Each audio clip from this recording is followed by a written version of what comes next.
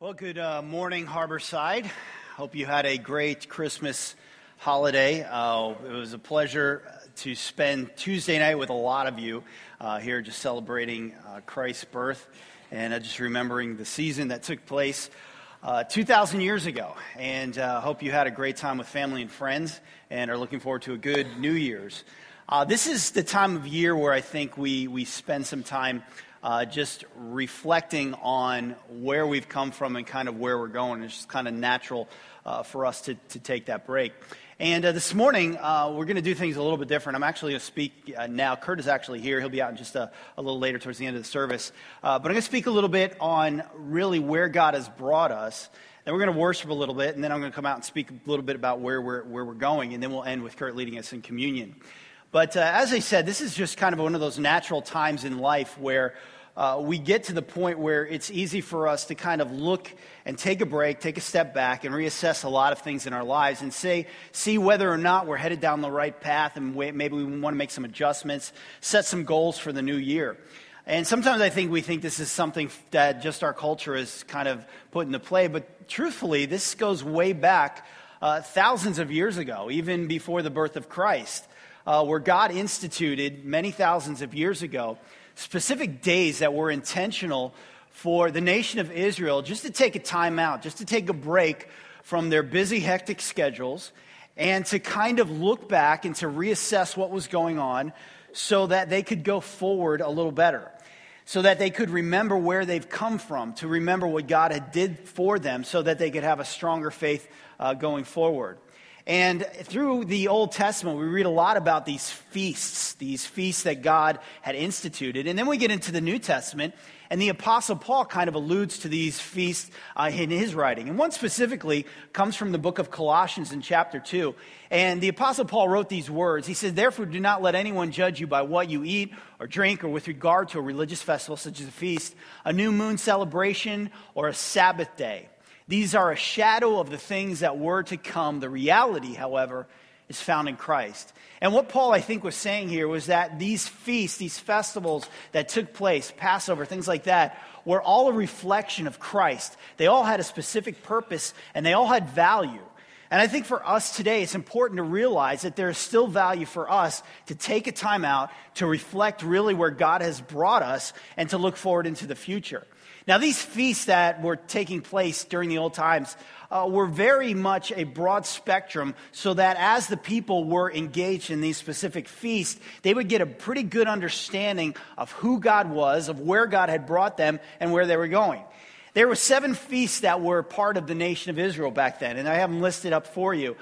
First one is Passover. We're very familiar, for the most part, probably more familiar with this one than any other. The Feast of Passover. We'll talk about that in a little bit. Unleavened bread was just a feast that showed the holiness of the nation of Israel. First fruits was to celebrate the fertility of the land. Pentecost was more or less, we get a lot more of that in the New Testament because we remember the day of Pentecost where 3,000 people came to Christ and the church was born. The Feast of Trumpets really has a lot to do with the second coming of Christ, the rapture of the church. Atonement was a feast to remember and to just confess our sins, to atone for sins. And then the Feast of Tabernacles, we'll talk a little bit about that one a little later as well. But through these feasts, they were designed to give, again, a pretty good understanding throughout the year of who God was. People were never far removed from understanding God in their lives.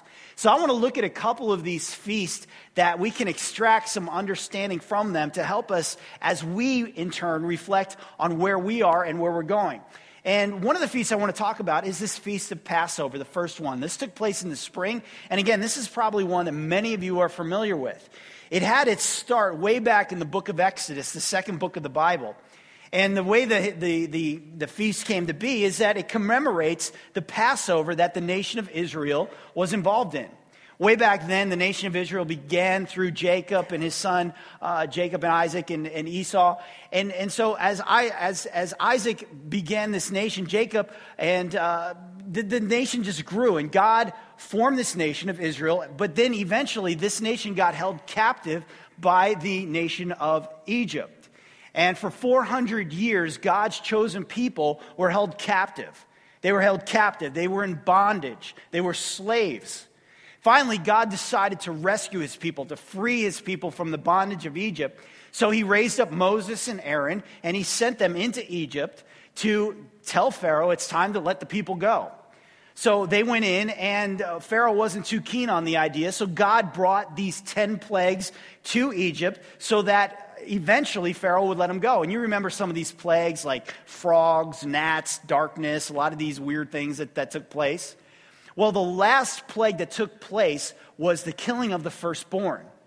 And in order for the Israelites to be safe from this plague, what they had to do was go out and sacrifice a spotless lamb and take the blood of that lamb and put it on the doorposts. So when the death angel came over, he would pass over those houses that were marked by the blood on the doorpost. And so as the nation of Israel progressed, each year in the springtime, they would have a feast that would commemorate the way God had provided freedom from bondage for them. Now, in the New Testament, Jesus was even part of this feast. And we talk a lot about Passover during Easter because those two events kind of coincided. Jesus was partaking in the Passover feast when a lot of the events of the crucifixion took place. So the Passover feast, again, was a reminder for people. Every year they knew they were going to take a time out and they were going to remember very deliberately how God had delivered them from the bondage of Egypt. It's all about freedom. It's all about the freedom that God provided for his people. Now, as you think about your own life, as we talk about really your own journey that you've been on in this past year, I wonder what you could celebrate. What could you celebrate individually when it comes to God in your own life? When you celebrate the past of where God has come through, where he has provided, where he has delivered you, where he has given you freedom from bondage, maybe in a relationship, maybe it has to do with an abuse, maybe it's something other, totally different. Maybe it's financial bondage. But over this past year, I'm sure many of us could look back and we could celebrate individually the way God has delivered us. God has provided a sense of freedom. Now, let me be quick to say, for a lot of us, it's easy when things are going good to celebrate, isn't it? I mean, when we look over this past year and if we got a promotion at work, if we lost 20 pounds, if we got a raise, or if we got all these other things, if we got a new car, if we won the lottery, all of these things that are going well, and we could sit back and we say, yeah, 2013 was a banner year. God is good. God is good. I mean, it's easy in that sense to really celebrate the past.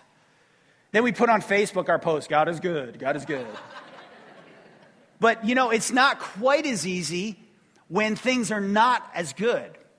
But don't miss the fact that when things aren't as good, that's probably when we are in a place to grow the most. When I think of this Passover and the actual Passover, the actual plague, I mean, there was probably no joy going through the nation of Israel that night.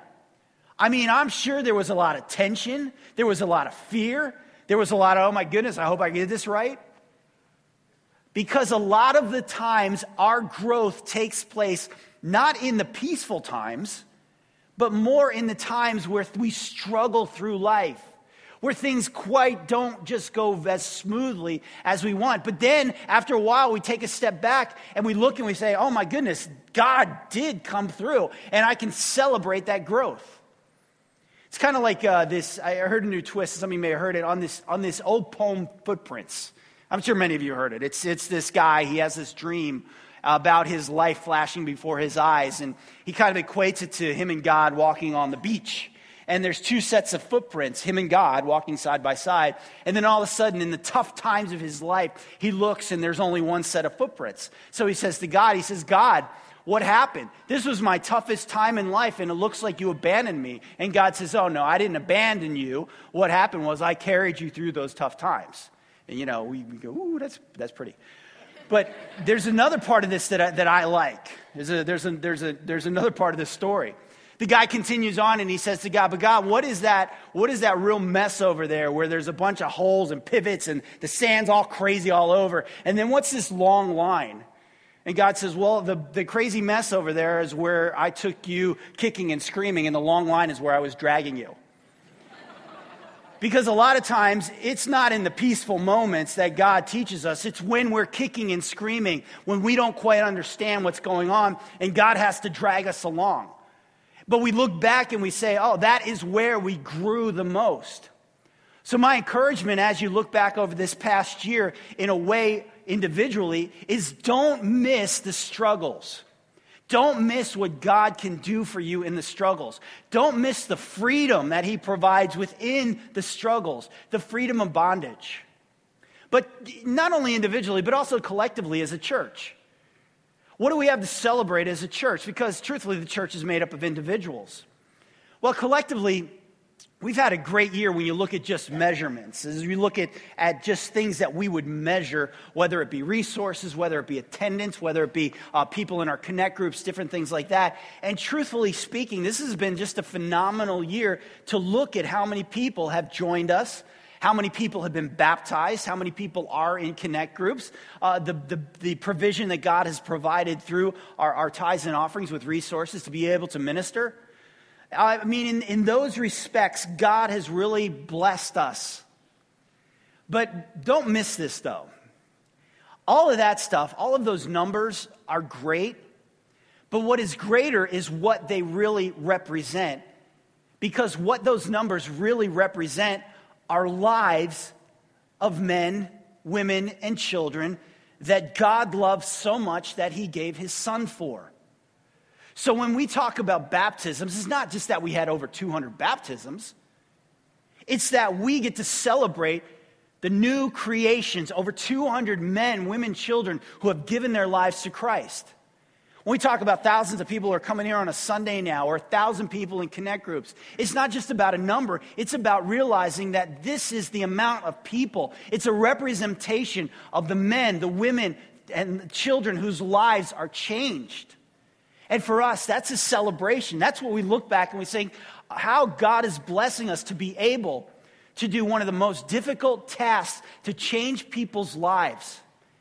And we celebrate when relationships are restored, or finances are fixed, or spiritual journeys which have seem to be in neutral for so long are finally put in drive and they're moving forward. It's exciting to us, and we celebrate that over and over. And to be honest with you, we do it on a weekly basis here on staff. Every Tuesday, we get together and we talk about where God is at work. And it's not about numbers. It's about lives that have been changed, about people's spiritual journeys that have been forever marked by God coming in and showing up. And that is what we celebrate. But even to dig it a little bit deeper, to go a little bit more, it's the stories that you hear. It's not just kind of random things that are happening, not just generic things that are happening, but when we start to listen in and start to hear the individuals, the people talk about things that are taking place in their lives where they'll be forever different. It's just phenomenal. It's hearing someone come back from a mission trip, or someone who's been dealing with a person that they just can't seem to break through, or whatever else it is. And just to be honest with you, and I'm not trying to be funny here, but do you know where you can hear the best stories? If you want to hear them, go to Starbucks with Kurt. I'm not kidding. We have a lot of meetings at Starbucks because Kurt likes us to get out in the community, which is a great thing. I don't even like Starbucks, but I spend so much time there. So we go to Starbucks, and I'm not kidding. We'll sit there talking about different stuff, talking about issues, or just having a meeting. And I'm not kidding here. I mean, I'm a pastor. I'm not allowed to do that. We have every time, I'm not kidding, 3, 4, sometimes 5 people that will come up to us. Usually they come to Kurt, not to me. But they'll come up to us, and they'll just start sharing about their neighbor, about their son, their daughter, their parents, their husband, their wife, their coworker. Or sometimes it's even about their own intimate spiritual journey. And we just step back and it's a celebration like, hey, this church is making a huge difference. A huge difference. And so just like Passover When the people took a time out and they said, this is where God brought us from. He rescued us from bondage. We step back, and I hope you step back during this time of the year and just say, hey, God, this is amazing what you've done for us. Whether you've been baptized, whether you've been set free, or however it's gone. Don't miss the celebration of the past. We're going to take up our offering in just a few moments, and then we're going to worship a little. And I want to encourage you that as we worship, that you do focus your heart, you do focus your mind on this past year. Maybe you can't see it right now, but maybe you ask God to open up your heart, open up your mind to where He has brought you, what He has done, and worship Him and celebrate Him for what He's done. One of the cool things about the way this service worked out, we didn't plan it like this. This happened in our 9:30, but it's also happening at our 11 o'clock service too, is that we get to celebrate in a baptism. And as I pray for the offering here in just a moment, we're going to turn our attention over and witness a baptism, which again, is what we celebrate, a life change. So let me pray for our offering. Then we'll worship a little bit. Then I'll come out in just a few minutes. So would you pray with me? Father, again, we just want to thank you so much for the blessings you give us. And sometimes they're a little hard to see. Sometimes we get lost in our own expectations, maybe our own thoughts about the way life should be. But help us always to come back to realize that you have provided for us a freedom from bondage. Just like you've provided a freedom for the children of Israel from the bondage of Egypt. You have provided for us in ways that are just extraordinary. So thank you for that. May we never forget it. Bless this offering, and may we just use it again to further this mission. In your Son's name, amen. So now that you celebrate where you've been, it's time to look where you go. Passover at the beginning of the year, kind of towards the spring, gives you a lot of sense of where God has brought you from the bondage of Egypt. Where is He taking you now? These 7 feasts that we talked about before, we talked already about Passover. The next couple ones, and then there they are. The last one there is Tabernacles. The Feast of Tabernacles is a very interesting feast. There's a lot of stuff that goes along with it. But the Feast of Tabernacles, or you may hear it as described as the Feast of Booths, also got its start way back in the book of Exodus. After Passover took place and the people were freed from Egypt, they were sent to the Promised Land. The only problem was that they took a 40-year detour through the wilderness. And during that time, 2 million people wandering around through the wilderness, somebody had to provide for them, somebody had to care for them, and it was God.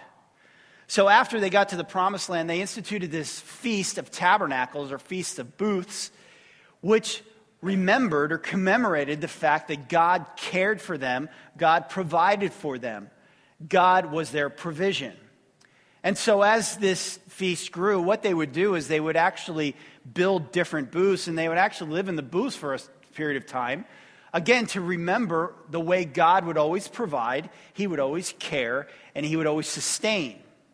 Now, as the years went on, when we get to the New Testament, again, this is a feast that Jesus was very involved in as well in the Jewish culture. And one of the things that the Jewish people did around Jesus' time was that they would take torches during this Feast of Tabernacles. And they would go to the temple and they'd light these different candles around the temple that would illuminate the temple. It would create a sense of really a bright spot in a otherwise dark area of the city. And what they would do is they would refer to that as the coming Messiah who would light up or remove the darkness. A priest also during that time would go down to the pool of Siloam and he would take a cup of water or some water in a basin. And he would take it back to the altar inside of the temple next to the altar and put it in this silver basin, and he would pour it in. And what that would do is it would kind of allow them to remember the fact that God had provided resources, or God had provided the rain, the water to sustain them. But also what it would do is it would allow them to pray to God so He would continue to provide for them.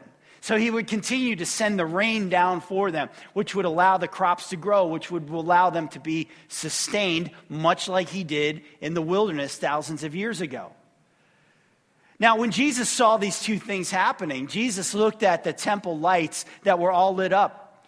And he said to the people who were there, he said, listen, he says, I am the light of the world. And if you come to me, I will be the one that will expel all darkness, and you will live in light with me. He looked at the basin of water that was there, and he said, any of you thirsty, any of you looking for something that will sustain you, I am the living water. I am the one in which if you come to me, you will freely flow through me. And in John chapter 7 and John chapter 8, where Jesus was commemorating through the Feast of Tabernacles, he takes this feast and he gives it even a stronger meaning by saying to the people, listen, this isn't just about what took place thousands of years ago. This is about the fact that I can provide for you a life in which I can expel the darkness and you can live in light. I can also provide for you living water so you will never thirst again. Now, for the people, this is something that not only them, but all of us long for. To live a life where God is promising for us not just where we've been, but also hope that he will continue to provide for us, that he will continue to sustain us, that he will continue to care for us. I mean, who doesn't want going into the future to know that God, our Father, is behind us, promising us that we will live in light and that we will always have living water? It's almost a sense of refreshment, almost a sense of hope that he's giving to us. Where Passover focused on the freedom from bondage, this now is focusing on the hope for the future. And you can even study a little bit more with this Feast of Tabernacles to even get a broader sense of the future that God is promising. But all the while you have this dual thing with the people that are going through the year where they're starting off with Passover, remembering where God has brought them from, ending up in the Feast of Tabernacles where God is promising provision for the future. So in anticipating the future, knowing that in that context with that backdrop, what does that say to us? Where are we going? What are you looking for? What are we looking for this next year? Well, corporately, as a church, anticipating the future together as a church, I mean, we have a lot of things we want to do. I mean, there's a lot of specific goals, a lot of specific things that we long for. But the bottom line is that we want to continue being more and more effective in our mission, which we feel is almost like a holy burden of leading people into a growing relationship with Jesus Christ. For us, those are just not words that sound religious, which we put on a plaque.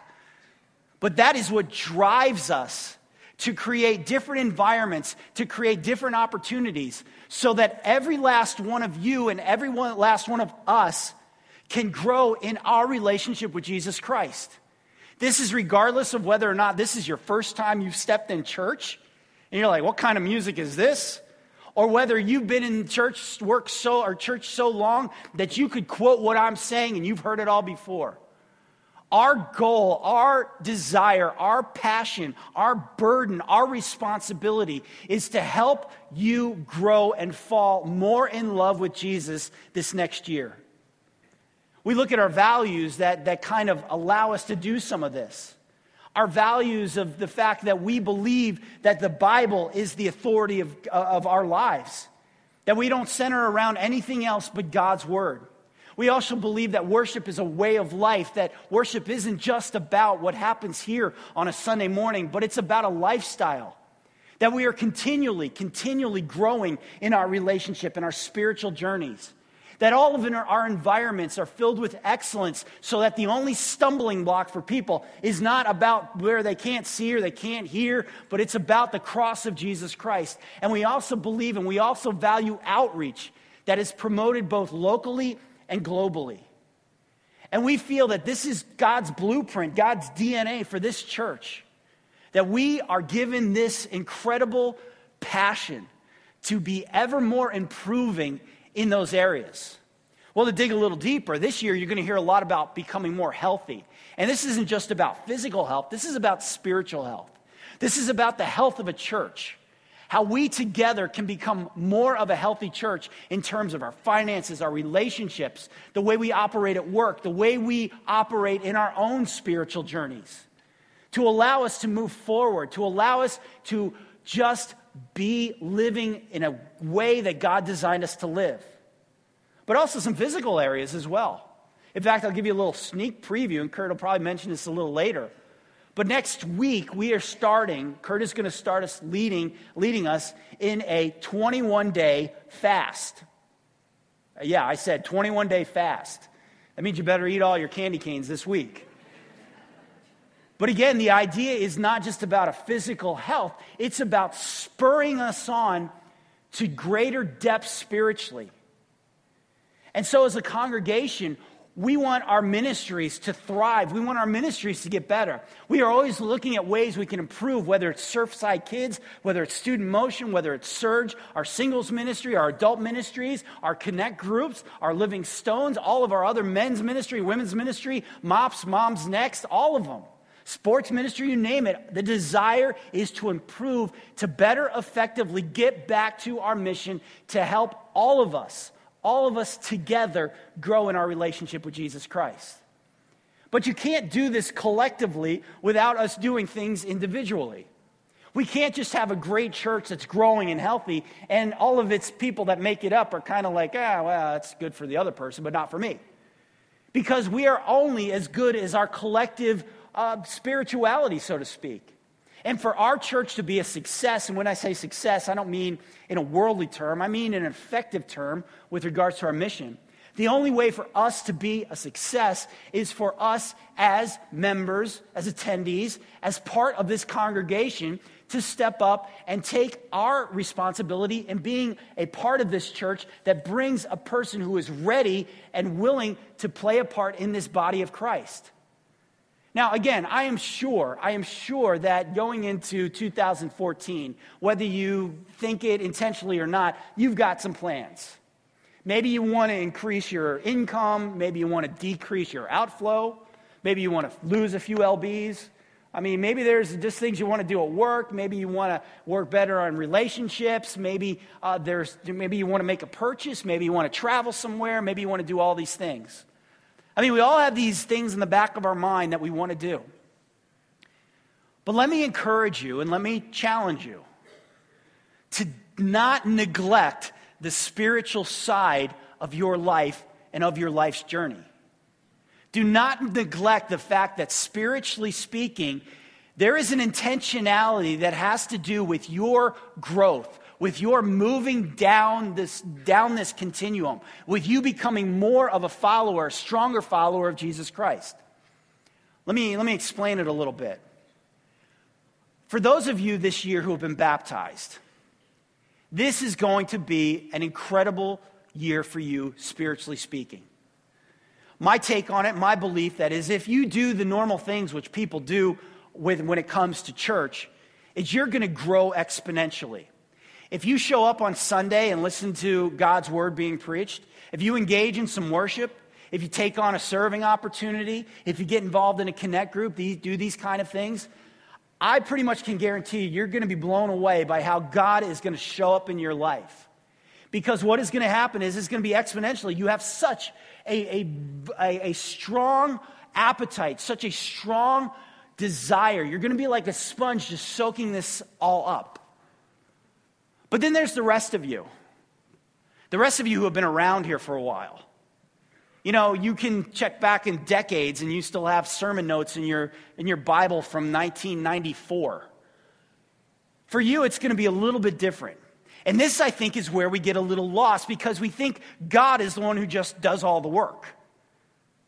My encouragement to you, my challenge to you is don't allow yourself to be lulled into this idea that because you're just going through the motions, that's going to stretch you spiritually and you are going to experience some incredible things this year in your relationship with God. Because what I find for me is if I just go through the motions, if I just do what I'm supposed to do, I'm at a place now where I need God to stretch me a little bit more. Some of you are sitting out here and you've been in this for so long, you know all the right words to say. You know these feasts better than I know, and afterwards you're going to correct me on some of them. I mean, some of you sitting out there, you have got it down up here. And what I am encouraging you to do in 2014, as you look ahead, is not to just lull yourself into a place where you think you're in a spot where you can just go through the motions. Because my guess is that God is calling you to something greater than that. And whatever it is you need to do to stretch your faith, I would encourage you to do it. We're planning more mission trips this year than we have ever before, all with the intent of giving people opportunity to stretch their faith. In March, we're going to do a church-wide emphasis that encourages all of us, every last one of us, to get out of our comfort zone to stretch our faith. Whether it's leading a group, maybe some of you need to be more involved in worship or better connected, or you need to start contributing a little bit more. But whatever it is, some of you are being lulled into a place where you think this is all it is. And friends, it's not. It's not. And whatever you need to do, let me encourage you to stretch it a little further. Because what happens is when you stretch it a little further and when you put yourself in a place where only God can sustain you, then what you're going to realize is what the people realized when they sat down to that Feast of Tabernacle. They remembered that God was the only one who could provide for them. God was the only one that could sustain them, and God was the only one that could care for them. And I love it when I see people who stretch themselves, who aren't satisfied with just going through the motions, but they stretch themselves, they put themselves in a position where they allow God to show up, and they're forever changed. So no matter what you have to do it. Don't get to the end of 2014 when I'm up here yapping and talking about how great 2014 was, and you look back and say, well, it was all right, it was good. I like the music on Christmas Eve. I mean, is there not more? Is there not more for all of us individually that can become collectively an incredible church? Imagine what would happen if all of us, every last one of us, took on the challenge, the responsibility of asking God where He wants to stretch us. Imagine what that would do in our community. Friends, don't let this year go by without anticipating and without testing God in that way. He lit the light and He said, I am the light of the world. I'll expel all the darkness. He said, you want refreshment? You thirsty? Come to me. I'm the living water and it'll flow through you. Trust Him in this. Expand your faith this year. Don't get caught in just being lulled into a religion. I want to kind of bring this back full circle, come back to the book of Colossians, because Paul really sums this up quite well. Again, he says, therefore, do not let anyone judge you by what you eat or drink or with regard to a religious festival, a new moon celebration, or Sabbath day. And here's the powerful part. These are a shadow of the things that were to come. The reality, however, is found in Christ. The reality is found in Christ. All of this stuff, Passover, freedom, the tabernacles, hope, all of it for us is in the person of Christ. And I want to encourage you this next year, as you look over your year, as you reflect maybe on this past year, the center of it all, the reality of it all, the focus of it all, the central core part of all of it, is and forever will be the person of Jesus Christ. He was the reason, and He is the reason for our freedom, and He is our hope that we count on. Don't leave Him out this next year. Anticipate what He can do. Ethan's going to sing a song for us. You can stay seated for the song. It's going to kind of get our minds and hearts ready for a time of communion. And again, as we did before, where you reflected on where God has brought you through or brought you from, I would encourage you during this time of just worship and this time of communion, that you'll just spend some time maybe asking God, saying, God, what is it? What do you want me to do this year? Where do you want me to stretch? Where do you want to increase my faith? Let me pray for us. Father, again, thank you for just you being in our lives, for the incredible presence you are. May you not just be something that is just words to us, something that's trite to us, something that we just bring up every so often, but may you show yourself real in each and every one of our lives this next year. Thank you for what you are going to do individually and as a church. And we thank you in advance in your Son's name. Amen.